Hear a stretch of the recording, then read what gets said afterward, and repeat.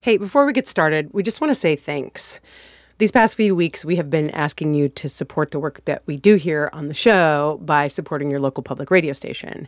And so many of you have done that, so we just want to say thank you.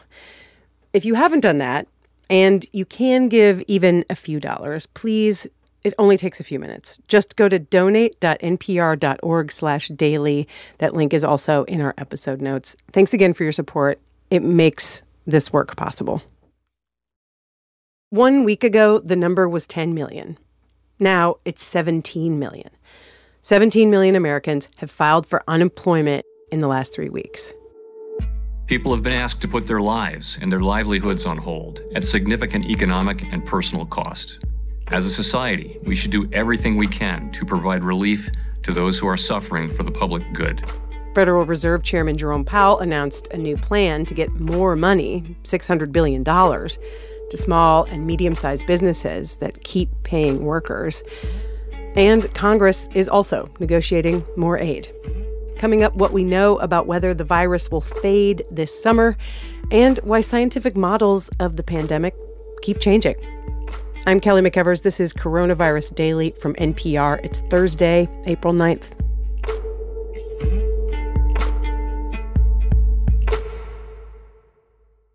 Since this outbreak started, many essential workers, from first responders to food processors, janitors, and communications workers, have had to stay home from work because they were exposed to someone who was confirmed or even suspected to have had COVID-19. Thank you, Mr. Vice President. I just wanted to follow up. Now there are new federal guidelines for when they can go back to work. And so what CDC has done is that we've really looked at the essential workforce and how to maintain that workforce. CDC Director Dr. Robert Redfield said workers who are in what are called critical infrastructure jobs and who have been exposed to the virus need to wear a mask for 2 weeks, take their temperature before work every day, and social distance at work. So that we won't have worker shortage in these critical industries.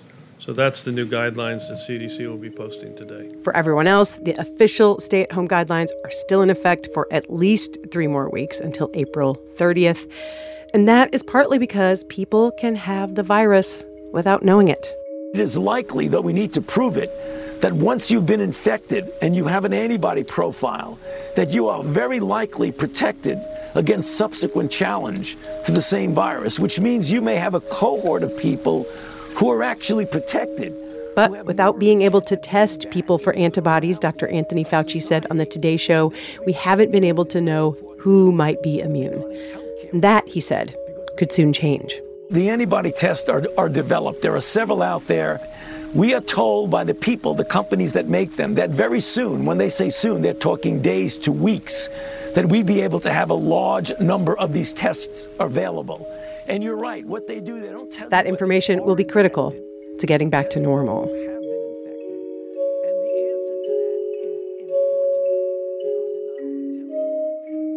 One big question about the coronavirus that experts are trying to answer is whether it's seasonal.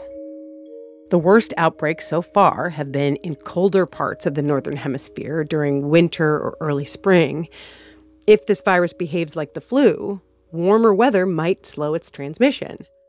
But that depends on one of two theories about how this virus spreads. Here's NPR's Jason Beaubien.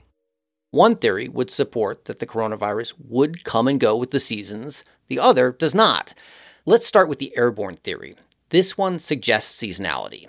Akiko Iwasaki is a professor of immunobiology at the Yale University School of Medicine.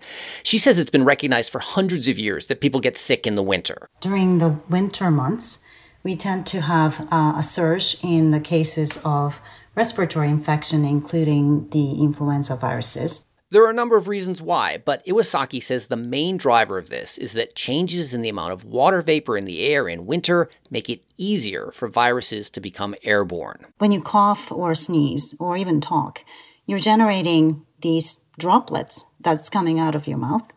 And some of that, if you're infected, will contain virus particles. And if those virus particles go out into dry, cold air, it's easier for them to linger. And in very arid conditions, those particles lose the water vapor and they become airborne.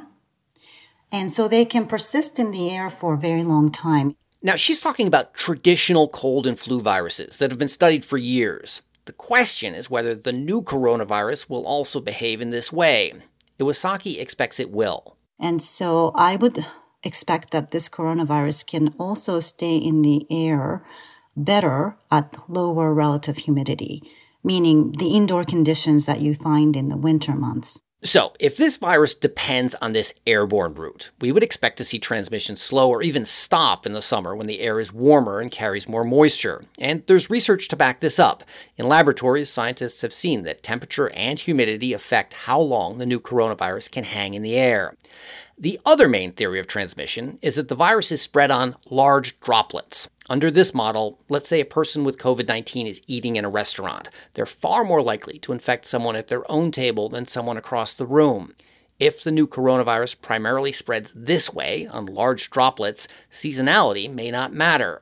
But some researchers caution against assuming that any new virus, regardless of how it spreads, will follow a seasonal pattern. A new virus coming into the population, everybody is susceptible. Anise Lowen is an associate professor of microbiology and immunology at Emory University. She says with a new virus, no one has had a chance to develop immunity. Everybody is sort of fair game for an infection to that virus. So it makes the virus transmit much more readily, such that it may continue to transmit even when the climatic conditions or the season is not optimal for transmission. She says this virus may well continue to spread straight through the summer here in the U.S. Lowen points out that when the H1N1 influenza virus emerged in 2009, it didn't start in winter the way the seasonal flu does. The 2009 pandemic started in April and May, well outside the normal seasonality. Eventually, the H1N1 virus did fall into a more traditional seasonal pattern, but it took several years. As the Northern Hemisphere moves into summer, researchers will be watching closely whether transmission of the new coronavirus drops as the temperature goes up. NPR's Jason Beaubien. So much of the information we are all consuming about this pandemic comes from models that predict the number of cases, the need for hospital beds, the number of people who are going to die. All Things Considered host Ari Shapiro talked to NPR's global health correspondent Nurit Eisenman about how these models are created. The first thing to say is these are computer simulations that are only as good as the data that's plugged into them. For instance, a lot of them consider how many infections or deaths there have been in a particular state, how that's changed over time, but we might not have enough tests to accurately say what the case count or even the death count has been. Also, each model is based on all sorts of assumptions about how this spreads, how much of an impact social distancing has, and scientists are still gathering information about that and updating their formulas every day. So the modelers would be the first ones to warn us, these simulations are not forecasts. Their purpose is just to help guide our strategy. Okay, so with all of those caveats in mind, what are some of the models showing right now?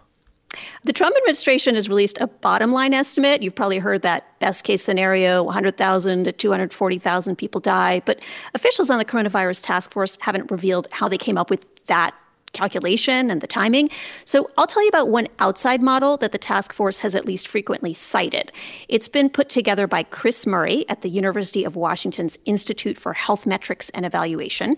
And he and his team project that if statewide social distancing rules are put in place in all states that don't currently have them and kept in place through June 1st, nationwide, the U.S. will see the highest daily death toll on April 12th. Then deaths will start to decline each day, such that by mid-June, this wave of infections will be quashed, and somewhere between 31,000 to 127,000 people will have died. This model also finds, I should note, that a number of states, including New York, Louisiana, Montana, Colorado, Washington, D.C., that they have already now hit their peak number of daily deaths. But I should also add that another important model has a different finding. All right, well, what does that other important model show? Right. So this other model, which the administration has also consulted, was put together by a team at Columbia University. Their projections only look at what happens 6 weeks out, but they find that a lot of those states I just mentioned won't hit their peak number of daily deaths until at least mid-May, maybe longer. And even if those states take much more drastic steps to social distance, it'll be more like late this month before daily deaths peak there. Okay, so it sounds like it's really tough to pin down when this wave of infections will pass, but whenever it does, society needs to somehow reopen. How are these people thinking about what needs to happen then? Yeah, so the challenge to that is that the rough estimates are that even if we succeed in quashing this current wave of infections, the vast majority of people in the United States will not have been infected, which means that until there's a vaccine, we're still vulnerable. So now there's all sorts of ideas being floated and studied about how you could open up the economy a bit while still tamping down how much people interact face to face. I mean, these are ideas like maybe people who are older than 45 or 50 are still asked to stay home and everyone else works, or maybe everyone whose last name begins with A through M works on even days, everyone whose name begins with N through Z works on odd days, or we all work for 4 days and then we go back to massive social distancing for 10 days. And also, we're going to need a really robust system for quickly detecting any flare-ups, testing people with symptoms, identifying their contacts, maybe even coming up with housing to put those contacts into during quarantine so they don't infect their families. And there's no sign the U.S. is anywhere near setting all that up. NPR's Nurith Aizenman. This week in Wuhan, China, Piso Seke went outside for the first time in months. It was like a kid trying to cross the street without their parents. You know, the feeling, it's like we're scared, and it was a little bit exciting. Piso was one of the millions of people who was trapped in Wuhan when the city sealed itself off from the world for 76 days. During that time, he's been checking in with host Mary Louise Kelly on NPR's All Things Considered. And even now, he said, things are far from normal. We still have a lot of asymptomatic cases, like silent carriers. So not all the shops were open, not the gyms, and certain places were still closed. But just being outside was pretty great. Piso wore a mask, took a walk down the street in his neighborhood. And actually, I ordered a pizza. Wow. That must have tasted good. I know. After like so long, almost 3 months. Hawaiian pizza. Extra cheese always. It felt good. A link where you can hear more of Piso's conversation with Mary Louise Kelly is in our episode notes. There, we also have that link to find and support your local public radio station. Keep up with more coronavirus coverage on your local public radio station. We will be back tomorrow. I'm Kelly McEvers.